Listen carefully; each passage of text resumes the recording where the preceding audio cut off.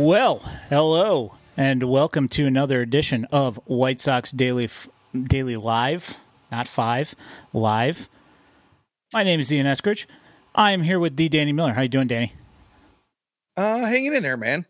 You know, if you remember last time we recorded, I was having some issues. Those seem to have cleared up. Had a decent holiday weekend. Put on a nice fireworks show for my community. Everyone seemed to enjoy. And, just, trying to enjoy some time off before heading back to work. What you got there? You got the old Slurp-a-Derp? Slurpee. Yeah. After me and the boy go to the cage or the field, and I either pitch to him or hit to him, we stop and get a Slurpee on the way home. So, so we went out to the cage, and I threw to him for a while and had him hit off the tee and use his Ellie De La Cruz blast motion sensor to capture some swings and stuff. And took some batting practice in the cage. I had him throw to me a little bit. Sounds like fun. Yeah, it was great. Baseball season just ended. Our last tournament was last weekend, and we won our last game. And then we won a game, and then the final day of the tournament got rained out because of the rain over the weekend. So unfortunately, the end of the tournament got canceled. So that was a bummer. But they've won a game. I think, if I'm remembering correctly, I think they've won a game since the White Sox have won. It's probably right. What's up, Grimtall? How you doing? Good evening, Grimtall. How are you, man? Yeah, so I don't know. Yeah, we're hoping that the White Sox can avoid a sweep here tonight from the Blue Jays. They finally managed to score runs, so that was nice. I mean, they waited until extras to score in the last game, and now they're looking like they're trying to give up this lead here. Up 3-2 in the top of the fourth. We'll see how this goes. I'm not entirely hopeful. How are you feeling about this? You thinking we're getting swept here? You know, if the last week or so of baseball here is any indication, I'm going to go with yeah. You know, you and I talked a little bit just before we started the stream here. And I was saying, as you said, the easy part of the schedule, but there was starting with the Oakland series, there was a 9-game stretch where a lot of folks thought they should win, at least 6 of the next 9, and it's not looking like they're going to win 4 or maybe even 3 of that 9. So yeah.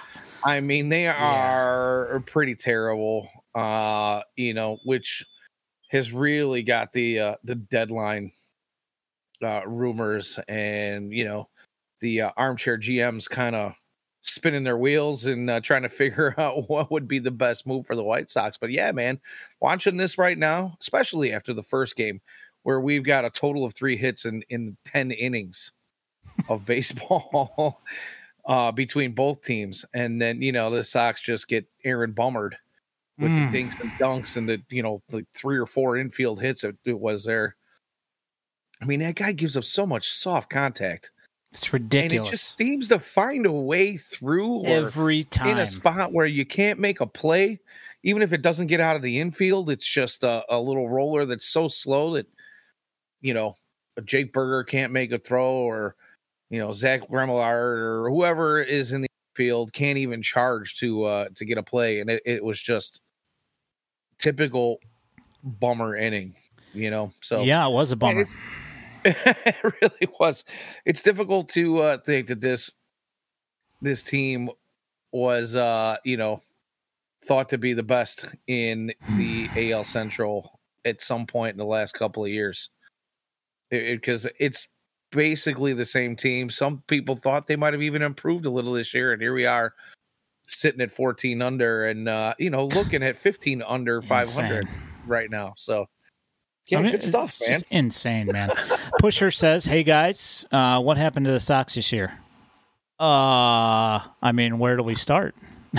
Yeah, and, your guess is as good as mine as to how they straighten it out or fix it because, like I said, on paper, it looks like they got way too much talent to be, 14 games under 500. So, yeah, on paper, it looks like they shouldn't be anywhere near 500. But as Grimtall pointed out to me via text earlier, he said the worst player on the Dodgers is having a better season than TA. So, as TA goes, so do the White Sox. So I keep hearing. So as TA is not going, neither are the White Sox, apparently. No, they sure aren't. Yeah, so on the good news front, because there's not a whole lot of good stuff to really talk about with the actual parent club of the organization, the White Sox. But Luis Robert named to the All-Star team, and he will be in the home run derby. 25 home runs, 49 RBIs before today. So I think he's got 50. He got one earlier, right? Yeah, he had that. I think he's still at. I thought he was at 48. He's at 49 now. Or no, maybe he's at 49 after that. I thought it was 49 before that, but whatever. You could be right. Yeah, it doesn't matter one way or the other. He's at a 148 WRC plus. So, if you're looking for something positive out of the White Sox, you can look at Luis Robert. And I know that this is not this is not exactly something that White Sox fans want to hear, but you can also look at Zach Remillard. He's been playing really well, for somebody that when he was brought up, I knew what the White Sox were getting to a point. Obviously I hadn't seen him in the major leagues yet, so I didn't 100% know how it would translate, but I knew that he was a player that did all the little things, and he's a team player. And he's showing exactly that, He's not going to go out and hit, 30 home runs, but that's okay. He goes out and he has professional at-bats, and he does little things well, so that's nice. Yeah, who would have thought? Like you said, watching him kind of grow and develop in the minors, and the guy just at every level kind of does the same thing. Every time he moves up a level, he's a gamer. Yep. And he continued to do what Zach Remillard does when he got called up to the MLB club. So good on him. We kind of make it a little tongue-in-cheek thing about him being my cat player on MLB The Show, his first close personal friend.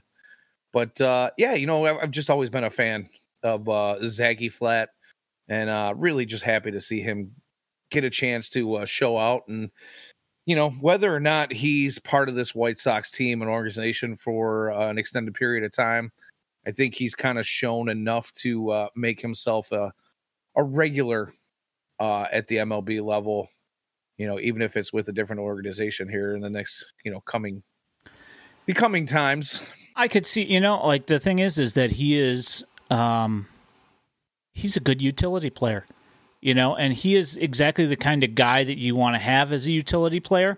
The one thing I would say that, me and Grimtall were talking about, the TA thing beforehand. Chris Taylor, he is like pretty much the prototypical guy. You can slot him in anywhere. The thing that he has over, like, say a Zach Remillard is that he's got more power, and that's the one thing that I would say that I would wish that Zach Remillard had was a little bit more power. But like I said, he does all the little things, and he does them all very well. So, of course he doesn't get on here, but whatever. And as Grimtall mentions, he's got that baseball face. He does have a baseball face. He does. Got to get a picture of his girlfriend over here so we can, make sure that we give Zach the full scouting report. Yeah, I don't. We're gonna go full Moneyball on him, and Well, I mean, I'm guessing with the way he jumps from level to level and continues to produce every time he jumps, he's got that confidence. So I'm guessing hot girlfriend. Entirely possible. World Series champion, College World Series champion, Zach Remillard with the Coastal Carolina Chanticleers. Yeah. So, I mean, there are some positive things. Eloy's looked halfway decent, not exactly, the power hasn't been ridiculous. I mean, we did see a home run earlier, but... yeah, it was a little bit of a wall scraper, but he went oppo off the end of the bat and gave the Sox a 3-1 lead. Yeah, so. You take that. So yeah, but he definitely looks a little more confident in the box lately, swinging it pretty well, extending some at bats, which you always like to see guys do. This Sox team has had a tendency all season long to do these 3 and 4 pitch at bats where they look at the one right down Main Street, the one that they should have been swinging at, and then they go hacking at some garbage that's outside the zone, and before you know it, they're sitting down. They're back over there getting splinters because they can't stay off the bench long enough to not get those splinters. So tough watch for a lot of these guys, but and like you said, going back to the Luis Robert thing, we really have seen an outburst from him lately.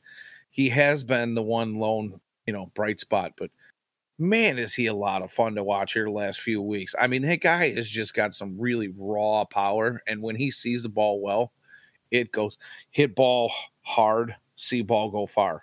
It's been awesome. And, I'd like to really enjoy watching him in the home run derby. I'd like to see him, at least go far, give us something exciting to talk about. But it was mentioned in our little White Sox Daily chat, our little side chat between us, and I think it was Logan, our very own Logan Hard, who brought up the fact that he might go up there and screw up his entire swing for the second half, trying to hit bombs at the All-Star game. But at this point, I don't really care. Honestly, I don't care because he's only going to be padding stats for himself. It's not like this team's going to win anything or go. Yeah, I mean, but my main point is that I would like to see him play for an entire year and produce for an entire season. That's my main issue with that is that I'm being facetious. No, yeah, obviously. I know, but if there is, we've seen it many times where somebody goes out and does the home run derby, and then after that they go into a downward spiral for the rest of the season and can't hit, and their average just drops, below 200, for like the second half of the season. And that's like, obviously that's something that the White Sox, I mean, I don't think the fan base could endure something like that. I mean, that would just be brutal to watch, I mean, it's already terrible. Grimtall brings up in the chat that, he makes a really good point. In 2002, Konerko on the home run derby screwed up 2003 Konerko's entire season.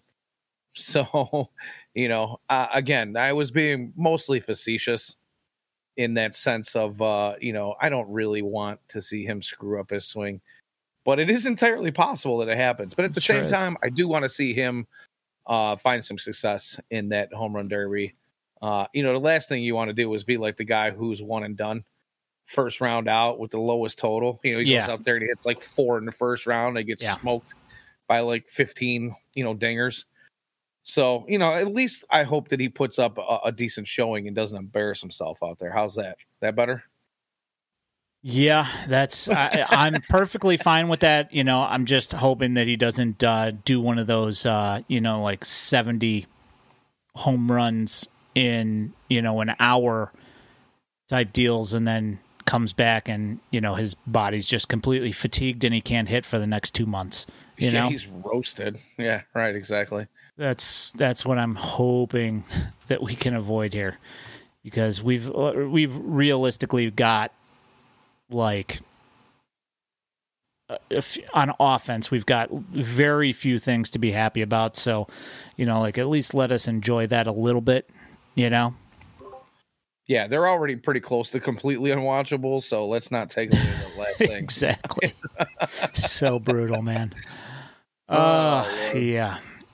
So one of the things that I wanted to talk about is, just something that is just, a constant so far this season. And, I don't want to spend too long on this, just because we've talked about it so many times.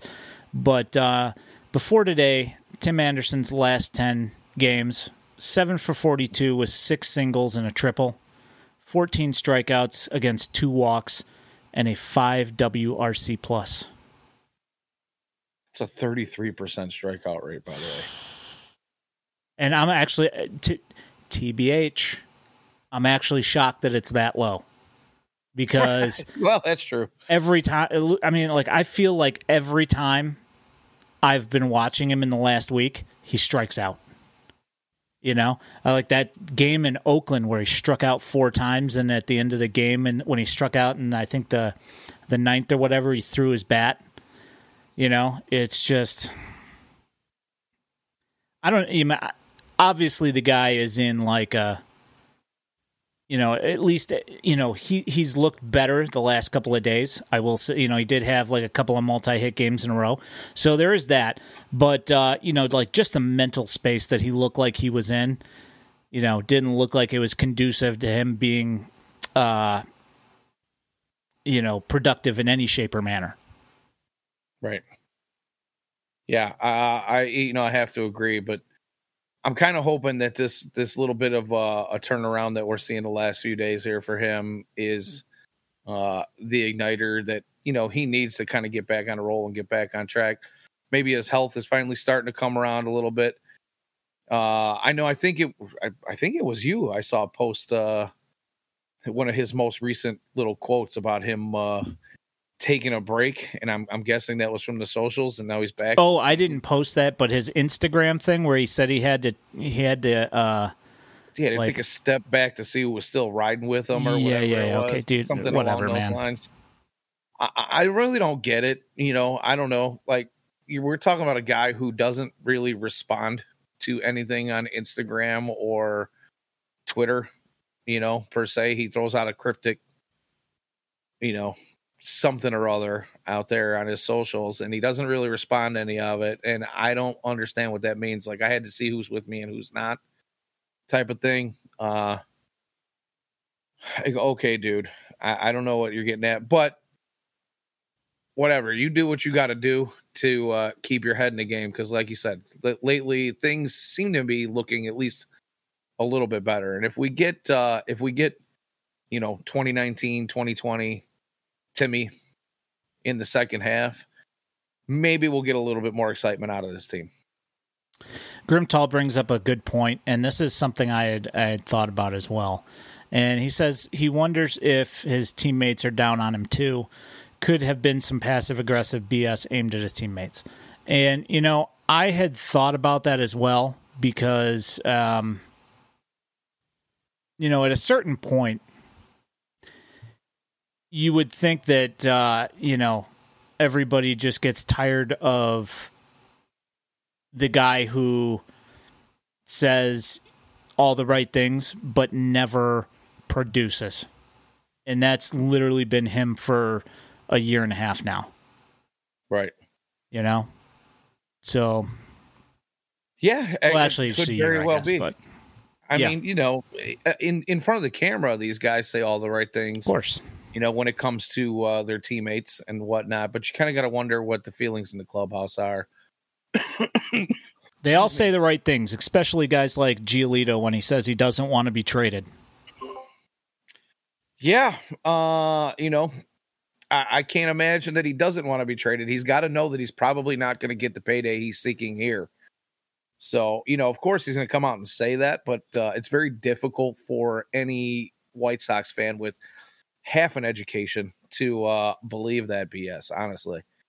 I don't really know what's going on behind closed doors. We can make assumptions and take some guesses at that stuff. I think we'd probably be at least a little bit, close on some of those assumptions. But again, you can't be 100% sure. But it's difficult to imagine a clubhouse that is, all sunshine and rainbows. Yeah. 100%. When you're, 14 games under 500. It is what it is. Guys aren't producing. Yep. Pretty awful, man. I don't even know at this point, like you said, at this point, I don't even know there's, I know that they're not super far off in the standings, and we've all heard, they're only a few, 5.5, 5 games back now they are, yeah, but before we were all hearing, they're only 5 back of first place in the division. Okay, yeah, that's true, but the division leader's 1 game under 500. So, right. It's just absolutely brutal. Whatever, man. What are you going to do? So one thing that, another thing that I wanted to bring up is, you had also brought it up, and, Grimtall redeems hats off to you.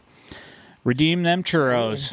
All right, well, hold on. Oh, and here you are with the brand new. Yeah, see, I bring out the new hyphens hat, and I get a hats off for like the first time in a few weeks.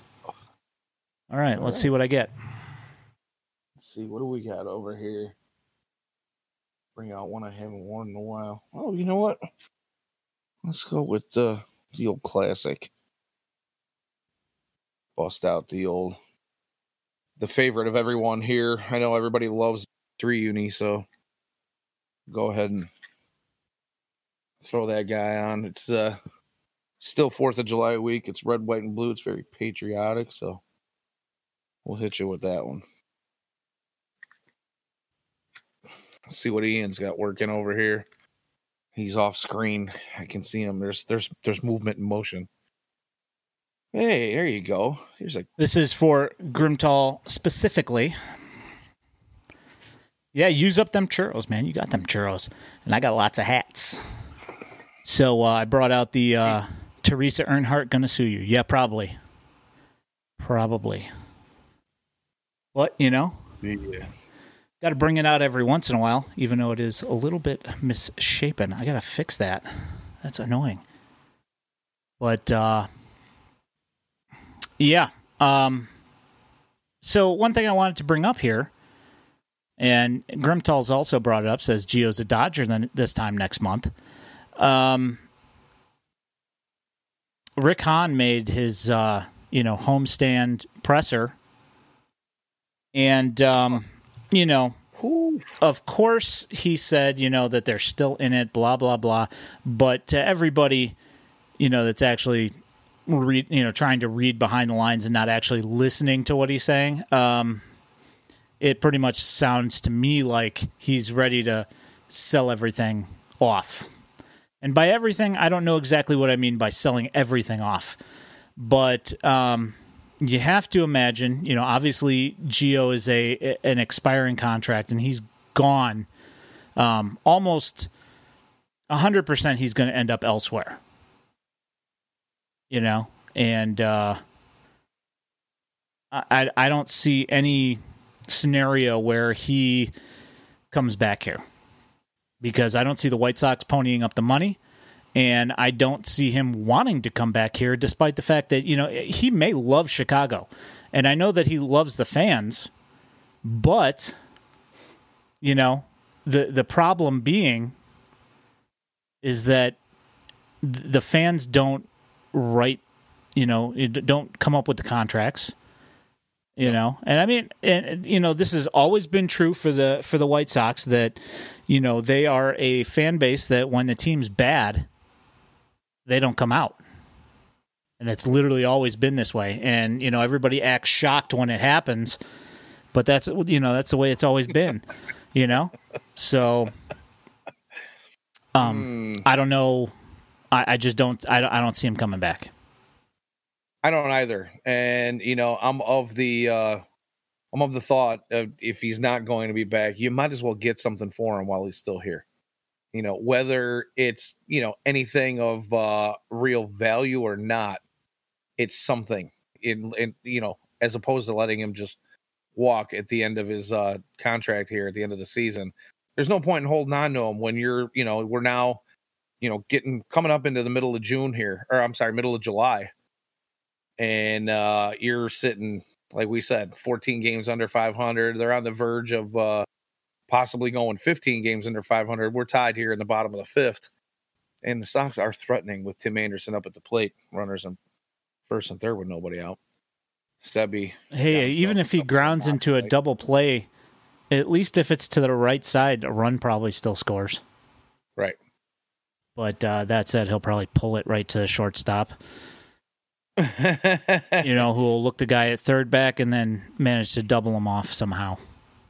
Because absolutely, TA will be pissed at himself and he won't run to first base and he'll get doubled off.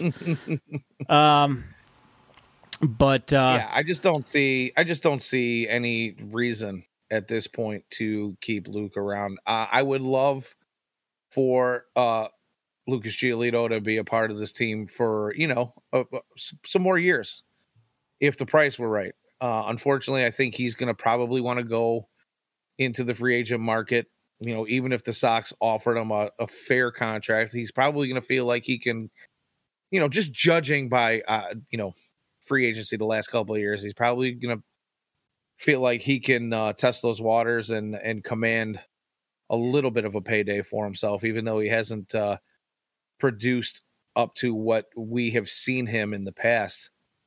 So, there's just no way. I don't see him being part of this organization anymore, as unfortunate as is. So, to me, he's probably the most realistic piece to be sold off. He should be number one. Yeah. On the list. Yeah, that makes sense to me.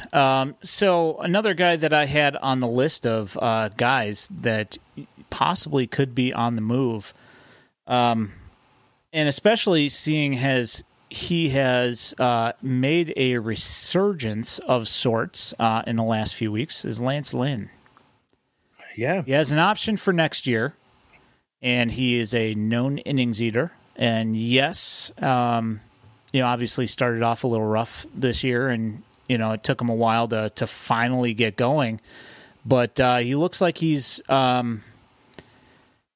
least rolling to a certain point. I mean, granted, this I don't know what the Blue Jays are doing right now, because the fact that that they have been struggling this badly against the White Sox is actually kind of shocking. I mean, struggling to a point, because even if they're struggling to score runs, they're still winning because the White Sox offense is terrible. But they've been struggling to score runs, but Lance Lynn looked pretty stinking good. He one hit him through 7. Yeah, so I mean, it's like every other start he's gonna like one hit, no hit, perfect game them through multiple innings. Right. Well, I called that one, didn't I?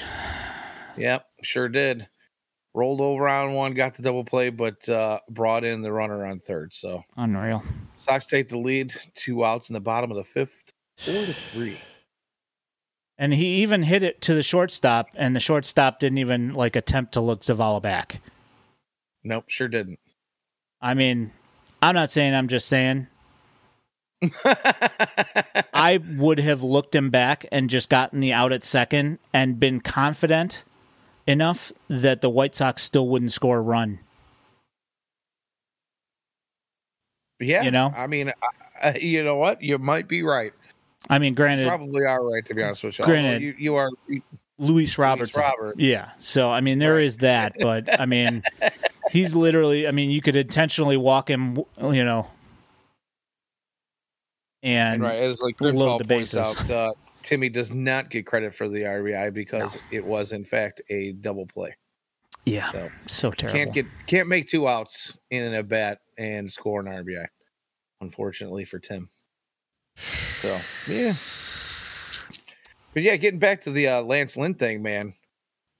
There was speculation a couple weeks ago about when Bob Nightingale came out and made the statements about a handful of veteran players wanting to be traded and not wanting to be part of the White Sox organization anymore. And part of that speculation was that Lance Lynn might have been one of those guys. And I got to tell you, man, since that came out is when we started seeing Lance Lynn get back on track. And then, of course, tonight, as we really creep up on the deadline here over the next, a couple weeks, he was pitching like he had his bags packed already tonight. He looked like he could not get back into the clubhouse and get on a plane somewhere else faster. Yep. It just could not happen fast enough for him. So I don't know, man. There's again, just speculation, but it would not shock me if he was one of those guys. Yeah. So you have roughly about 25 days until the trade deadline. Sounds about right. You have Liam Hendricks and Mike Clevenger and now Joe Kelly all on the injured list. But those are, I'm not saying, I'm just saying those are the kind of guys that can actually be moved. So I judge, like seeing how this team is going, I wouldn't be surprised if every single one of those guys was gone. I wouldn't either, obviously pending physicals and all that stuff after, like you just mentioned, that they're all kind of on the IL. They've been shelved for a little bit. Liam came back for a couple weeks and went right back on the shelf. And I don't know. Let me ask you this, because I haven't looked recently, but I think it's got to be less than a week ago now. I was looking, and it seemed like there was still no timetable for Liam's return. Is that right? I have not heard anything about him coming back. He's got a club option for next year for $15 million. Lance Lynn's got a club option for next year for $18 million. Joe Kelly has an option, club option next year for $9.5. So, you get rid of, Lance Lynn, Liam Hendricks, and Joe Kelly right there. That's already, 33, that's $42 million off the base salary of next year. So they're down to about 107 million or something like that. 100 something sounds about right. Something somewhere 117 million, I think, in that neighborhood. area. We'll go with that. Oh, tie ball game already. Awesome. Yeah.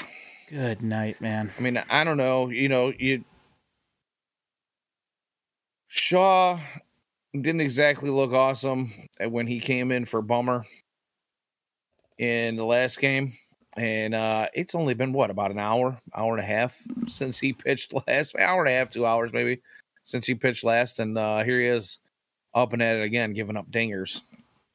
Lead off. Yeah, it's been an hour and a half since he pitched last, and it's been 2 years since he pitched well. So,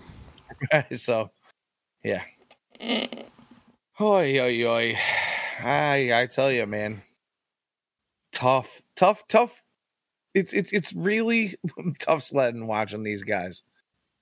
Really, really is. But anywho, yeah, I don't want to beat that horse to death. I feel like we do that regularly. But what else do we have to talk about? Well, I mean, who is there? Is there anybody else that you're, like you put? I would imagine that you would be willing to trade TA. There's not really a whole lot holding you back. Plus, he's got a, assuming that he has a bounce back year next year. Which, if he went anywhere else, he'd probably be halfway decent. I just, with how, the clubhouse has got to be just like a mausoleum, Yeah, and he's an energy guy, so you got to think that he's feeding off of the energy around him. When things are going well, I'm sure he amps up that energy, that good feeling. He's that spark, that igniter they talk about. But when things are down, I'm sure he's kind of the guy that's going to help drag that energy down a little bit too. He's just one of those. He's a catalyst, I guess. Like you say, when the Sox are going good, he's going good. When he's going bad, the Sox are going bad. It just makes me feel like that it's not just him and his play on the field, but it's his energy as well. And I think, yeah, maybe if he gets into a place where it's a little bit more of a positive outlook, that he could be that spark for someone else and he could get going again. So I definitely would take offers. I would listen to whatever they put out there. Obviously you hope that you can get the best return for him, but the way this season's going right now, you might not. We're not talking about trading high and selling high and getting high return. This is, over the last 4 seasons, this is the low point for Tim. So the return's probably going to be a little bit lower than what it would have been if we had traded him, say, last year's deadline. Yeah, 100%. Like, you're literally looking at like 150% less than you would have gotten last year. You're going to get you're going to have to pay them to take him at this point, and that's even with a team-friendly option for next year. Not really, but you know what I'm getting at. Right. It's been bad. And you hope that you get something in return. You hope there's a team out there that sees the potential and the value. And like I said, when you take these offers, you got to take them. As a GM, you have to listen to everything, right? I mean, there isn't anybody that you're not really listening at.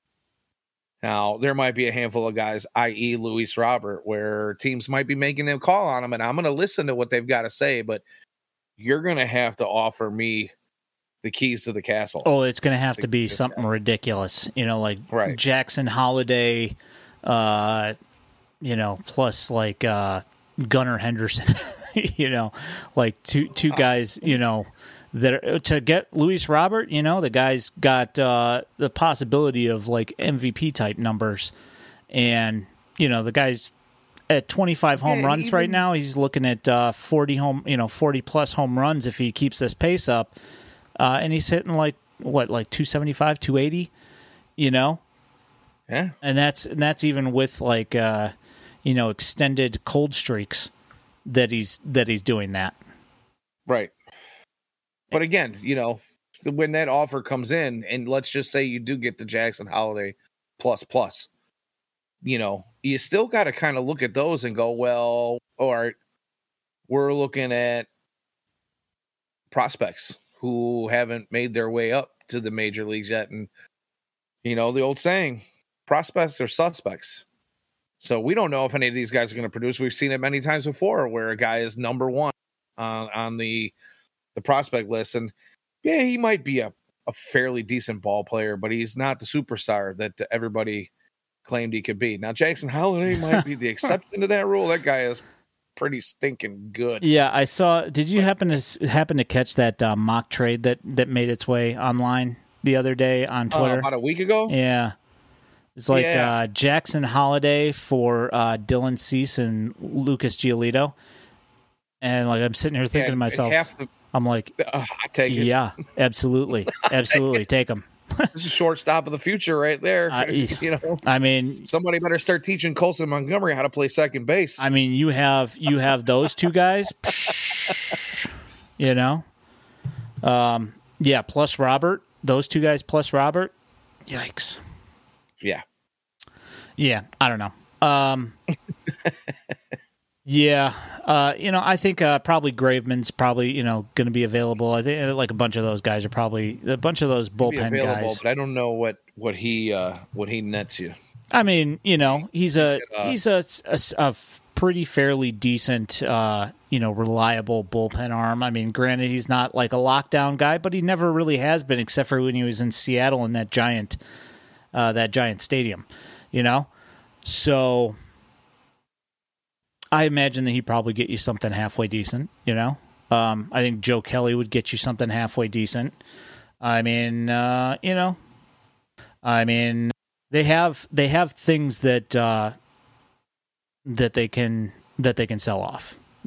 I just don't. They absolutely do. and I don't foresee, Rick Hahn being delusional enough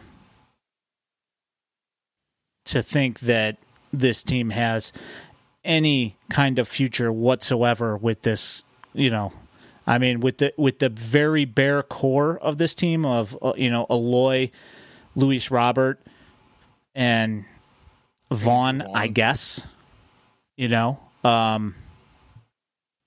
you have been attending for the next couple of years. Yeah, with that kind of core, maybe with a little bit more experience for Colas and letting this team kind of marinate a little bit and matriculate a little bit of talent from the farm up with some guys who have some energy and are rearing to go and some desire to do things. Not that these other guys necessarily don't have the desire, but I mean, I don't see it. No, I don't either. A lot of them went through the tough times of the rebuild. A lot of them went through the high expectations and are now feeling the lows of not meeting those expectations. I would imagine that maybe it's time, even if these guys go on somewhere else and produce and go, it's going to get, especially White Sox Twitter, but it's going to get White Sox fans in general kind of up in arms like, oh, Jesus, look at him now. He's over, let's say Lucas Giolito is a Dodger. And all of a sudden he's pitching his brains out, and then you get a couple other guys that go and produce somewhere else. And Sox fans, of course, are going to eat that up. Oh, why can't the Sox develop? And why can't we get the talent? But you got to think, like we said, those energy levels in the clubhouse have, these guys have been through a lot. And they've had a lot of weight on their shoulders. And maybe just getting away from that might help a handful of them. And like you said, this team probably just needs a little bit of reinvention. I think there's just some bad energy and some bad juju. Yep. Kind of hanging over the ball club right now. Yeah, it definitely seems that way. It seems like, if they don't, retool to a point, I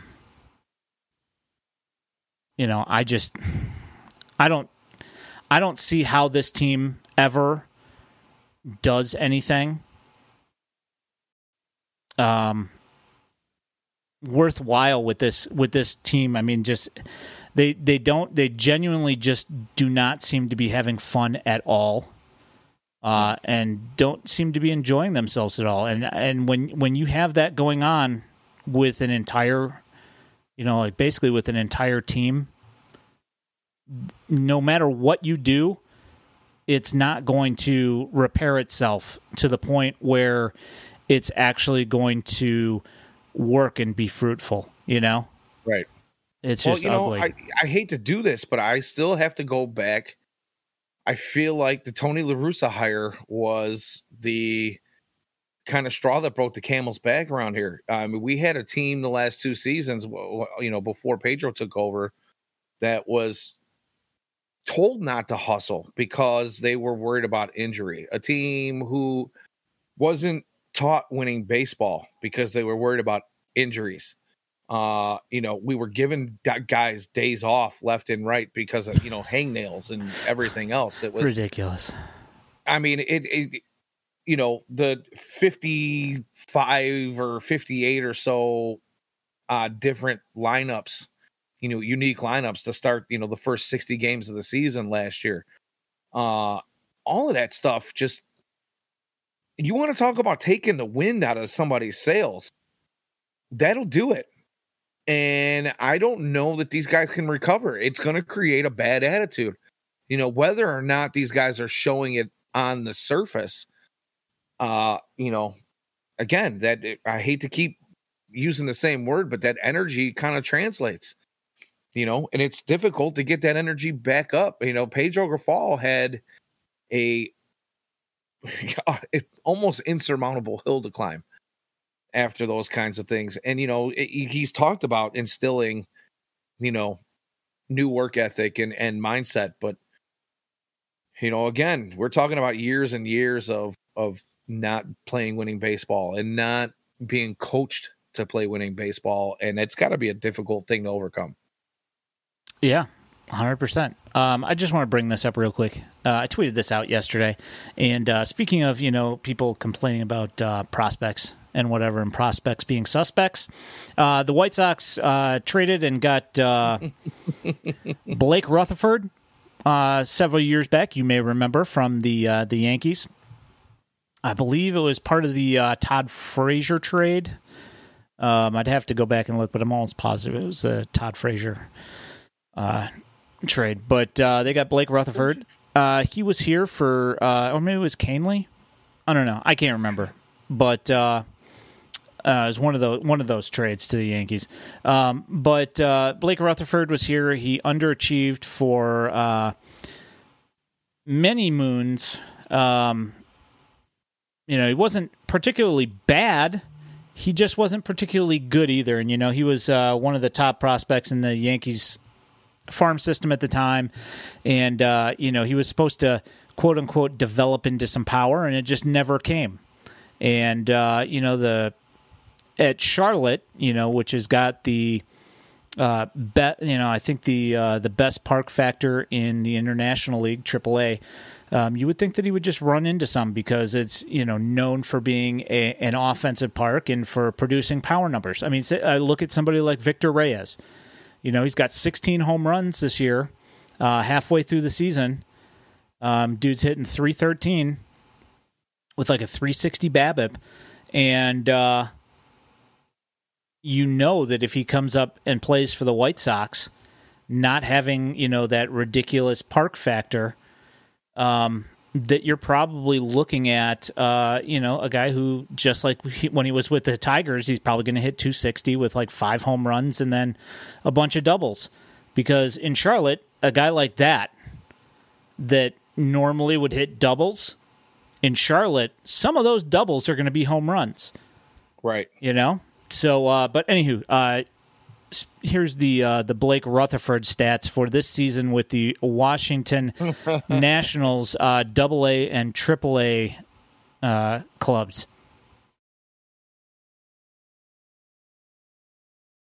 Yeah. 1022 OPS, 11 home runs, 39 RBIs. I want to say that he's only got like 14 games or something in AAA, and he started the season late, injured, I believe. So, it's a little bit shorter of a season, but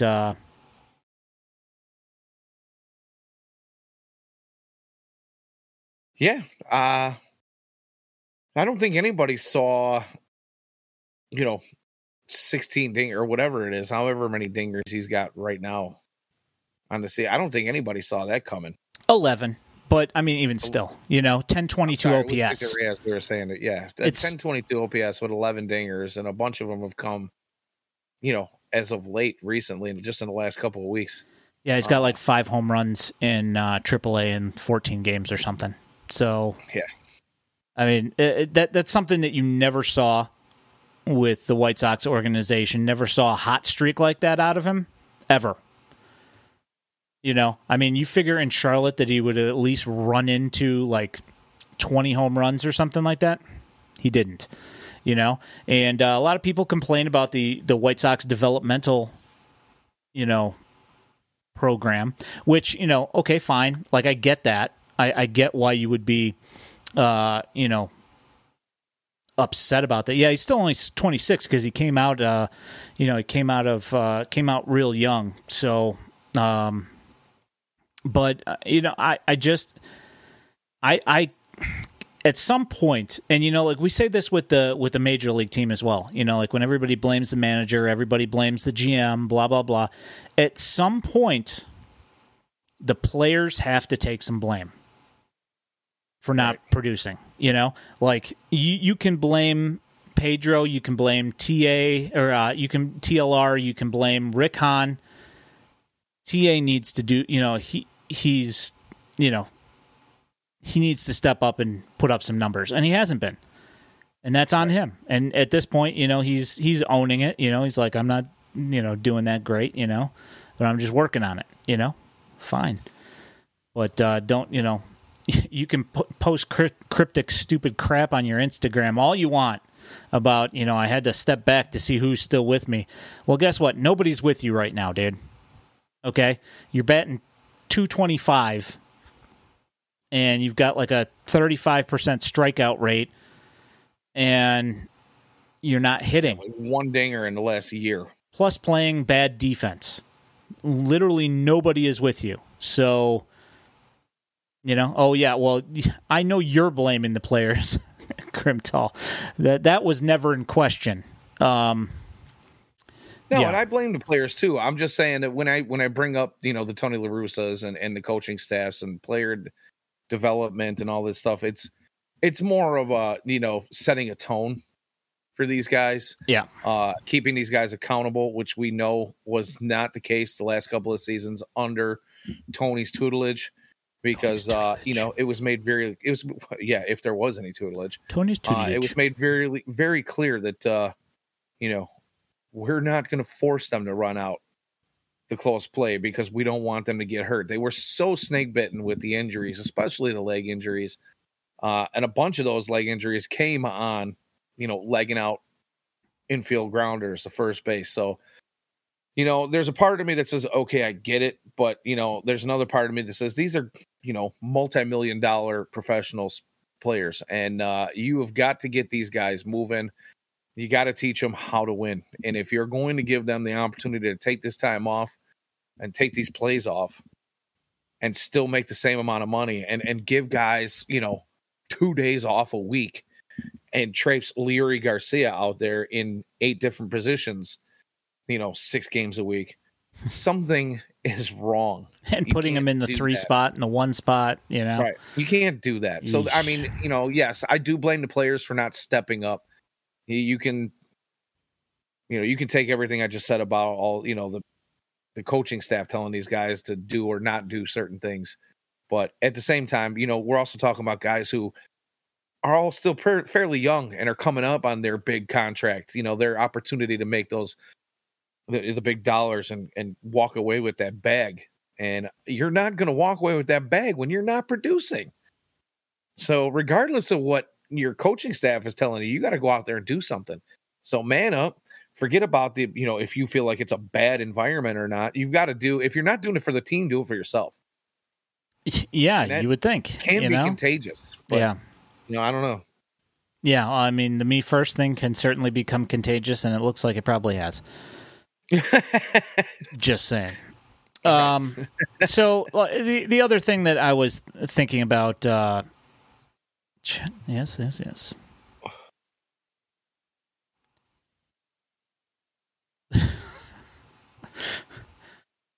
That's fun. Yeah, I'll have to. I'm not gonna put that up, but that is funny.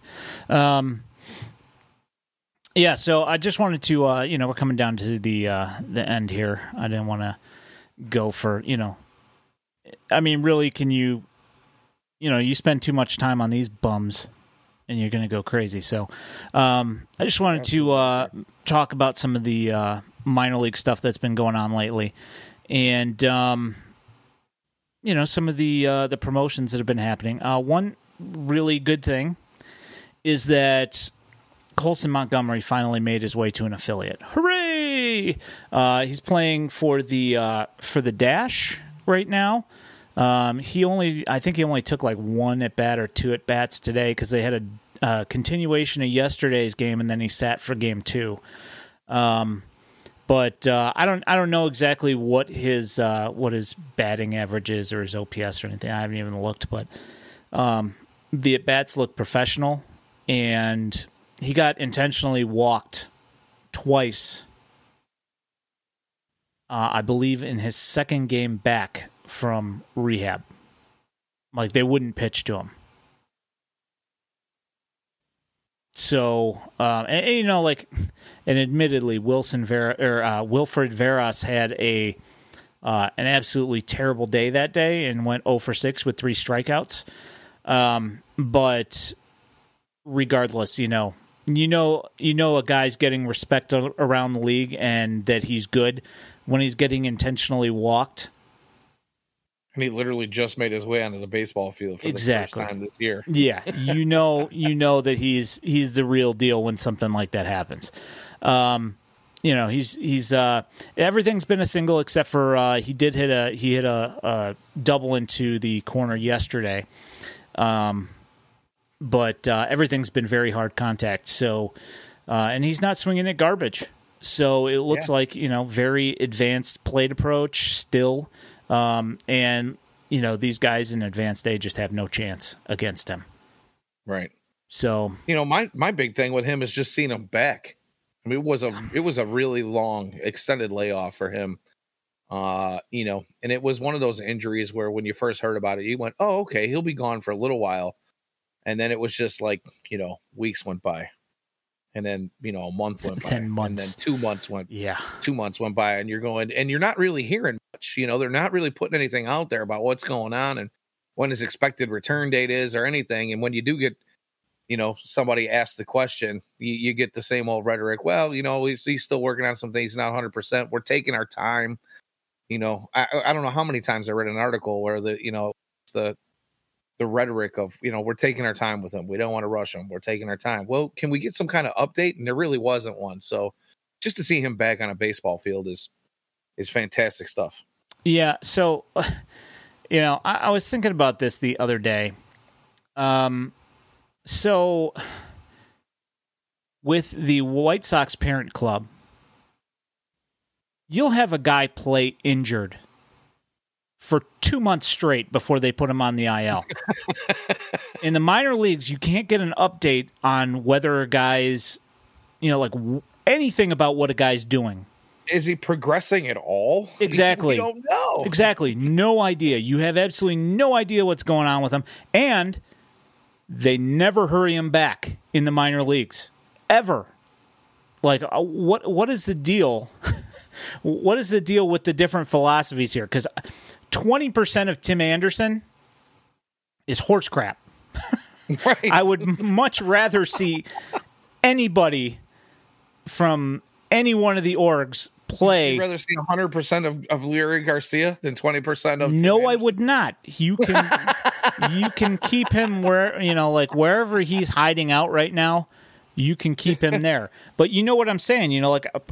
Jose Rodriguez couldn't make a start.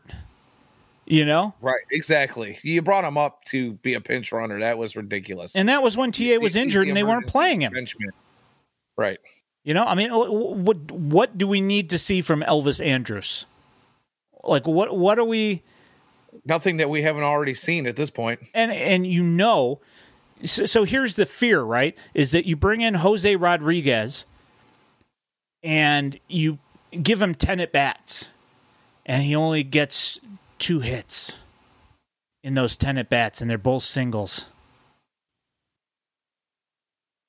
Then he's Elvis Andrus with better defense and more speed. So why do we insist on playing Elvis Andrus? I understand that you had to bring him up because Lenyn Sosa was injured and he's on the 40-man. I don't care. There's literally... He could have played every day. There's zero reason to play Elvis Andrus at this point.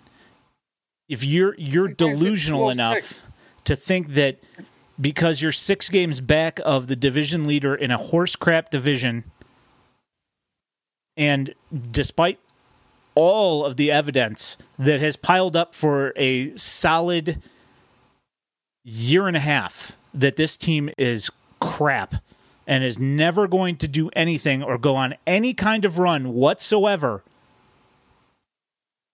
that you can't play Jose Rodriguez over Elvis Andrus? Like, come on, man. Yeah. Like, give me a break. Elvis Andrus was going to be the difference maker to get you over that hump. And that's exactly the top of the AL Central standings. Yeah. Elvis. Well, see the thing, Elvis Andrus, he's going to go on a heater, and he's going to be the backbone of what's going to establish this winning culture. The veteran leadership of Elvis Andrus is what's going to put this team over the top and get them to 500 again, so they can be anywhere close to the division lead. I mean, what are we even doing here, guys? Come on, man. Seriously, it's just. Yeah, you can call me and Ian armchair GMs, but I mean, kind of hard to argue with that. You're making too much sense, Ian. Stop it. I mean, the White Sox brass is playing chess. The rest of us are all playing checkers. They're playing chess and we're playing tackle checkers. Yeah, so Terrell Tatum has been he's got like 1,000 OPS in Birmingham so far. Granted, only like a week and a half or whatever. But still, 2 home runs in a week and a half. He's got like a 450 on base percentage or something like that. That's good. Tim Elko, he had RBI tonight. He's hitting like 275 in advanced day, and you love to see that. Jacob Burke keeps on. I should check and see. Let me look at the game tonight. 3 for 4 in game 2 of their doubleheader. So he is now at 43 games. That's kind on of base. All right. Yeah, so he's got 7 to tie Colson Montgomery, and Colson Montgomery was a number 1 pick for the White Sox, so everybody made a huge deal out of it. Dude's at 43 games, 7 away from Colson Montgomery, with a 1,062 OPS and hitting 424 in advanced day. Yeah. Nary a peep other than from the dash and, like a few select people on the socials. But yeah. Now, do you think that's because, he's a little bit older and people expected him to be maybe a little bit further along if he hadn't gotten injured? Obviously, the injury is what set him back. Let's not make any mistake about that. It's the reason that he's, a year or 2 ahead age wise than the level that he's at. But I mean, come on, the guy is, regardless. I mean, he's only 22. Regardless, he's on a tear. Yeah, I mean, I want to say that he's at average age or even a year younger than average age for advanced day, I think. Yeah, probably. You're probably right. So maybe it's just that he's been around for a little bit and people expect it. I mean, he did the college thing, so But I mean, yeah, he's been. Oscar Colas just almost corkscrewed himself into the ground, Javi Baez style there. Holy crap. Yeah, trying to take things into his own hands here. Tame that swing down, dude. 1 at the bottom of the 7th. Trying to hit a 4-run home run with nobody on base. A 5-run home run. Oh, and now he's shaking his hand. Yeah, because that was a terrible swing. At least it was his top hand. I was just thinking, please don't. When I see guys shake their hands, immediately. Yeah. Yep. Mike Trout down now, out 6 to 8 weeks with a hamate minimum. Wow. Well, he hacked it. Man. That was a good pitch. The first pitch that he hacked at wasn't bad. I mean, it had a part of the plate. The next 2 swings, not so much. Neither one of those pitches. Well, I mean, to be fair, that thing did run in and down on him. So, I get it, but yeah, it really didn't look like it was in the zone. Yeah, that was one of those bats where he was pushing a little bit. Yeah, for sure. Yeah, it looked like he was trying to hit it to hit it to Gary, Indiana or something. Is that in the right direction? Trying to think here. Yeah. Yeah, absolutely. I guess it would be more like Grand Rapids, Michigan, I guess is where he was trying to hit it to. But regardless, yeah, so I mean, there's been some some positive stuff going on in the minors, and there's been movement. Finally, I mean, it took them a while to finally move Elko and Burke and Tatum up. They probably deserved it earlier than they got it, but I kind of, Burke started off injured, and then Elko, I don't know if they were looking at his K percentage or what, that maybe they wanted to get him a little extra time to see if that K percentage was going to perhaps change things, and turns out it didn't. He was still hitting home runs. He did have like a cold streak for a couple of weeks. I think he didn't hit a home run for like 2.5 weeks or something like that. Sounds about right. But I mean, he was still hitting singles, and he wasn't getting. It's not like he was having mountains of offers. He was still looking all right. So that was a get sent down AB right there. I don't think so. No, I think Oscar is going to be around for a while this time. I think they have to, because you saw him over the last couple of weeks in Charlotte. What's he going to do down there that's going to change anything for him? Yeah, right. I can't really see. He's not developing any further. He needs to face that MLB pitching, and if he struggles with a little bit right now, fine. It's completely fine. It's understandable. He's not gonna make any more progress facing quad A and AAA guys down there. He needs to face that MLB pitching and get used to the game speed. Yeah, I think AAA Jeff asked the guys, Cam Seitzer down in Charlotte, about what they did with Oscar Colas and what kind of gave them the go ahead to finally send him back. And he asked about the O swing percentage, and he didn't get a number from him, but I did look it up, and from what it looks like is that his O swing percentage was better by like 10% or something in Charlotte. Now I did answer a question from somebody that asked me do you think Oscar's going to be better? And I was like, well, I mean, ultimately, who knows? I mean, he's been doing that in AAA. Now, is it that the pitchers in major leagues have that much better of stuff than the guys in AAA that is influencing him to not swing at such bad pitches? I don't know. Or is it, that he's just, figured out what he's looking for and now he's not swinging at it, which, after seeing some of his at-bats since he's come up, still looks like Oscar Colas. Still looks like he's got some wild swing and miss tendencies, and that's going to be something that he's going to have to work through it at a major league level. This is not like this isn't normal for him. I mean, like you said, up until recently where we saw that 10%, kick in the right direction, it's kind of been his calling card. He's got some chase in his approach. It's just like when Luis Robert was down at the lower levels. Luis Robert, his first 2 seasons up at the major league level, and including the first this half year. Of this, yeah. Right? He's got some chase in his game. Yeah. I'm okay with a little bit of chase. There's nothing wrong with being aggressive, especially in a team who is offensively anemic.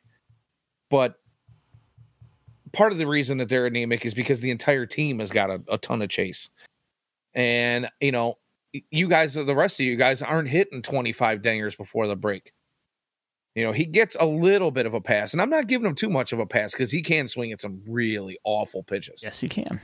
Awful, absolutely awful pitches. And that's an organizational shift that needs to be made across the entire board. Somebody's got to, get these guys dialed in a little bit better. But again, he's got 50 RBIs and 25 dingers at the break.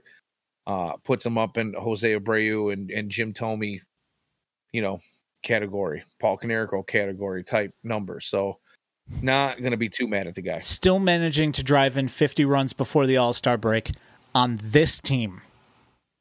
Right. On this team. That means he's actually hitting with guys on base where, as the rest of the team, we've talked about this over and over again, leaves a lot of runners on. So, it is what it is.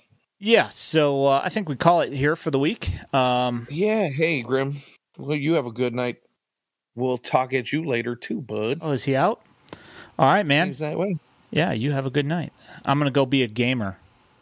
All right, do that. Yeah, go do that. I'm going to sit here and watch the White Sox be mediocre at almost everything and hopefully good at one thing, scoring runs, hopefully. But I will be clipping up some minor league highlights as well. I'll be on the lookout for those. Yeah. Next week, we'll get back to a more of a normal schedule, just between 4th of July this week and just our schedules, the way things have worked out. It ended up pushing us back to Thursday night. For those of you that came and hung out in the Twitch room, I appreciate you. We appreciate you. Thank you for supporting us. Yeah, and so at Daily White Sox on Twitter.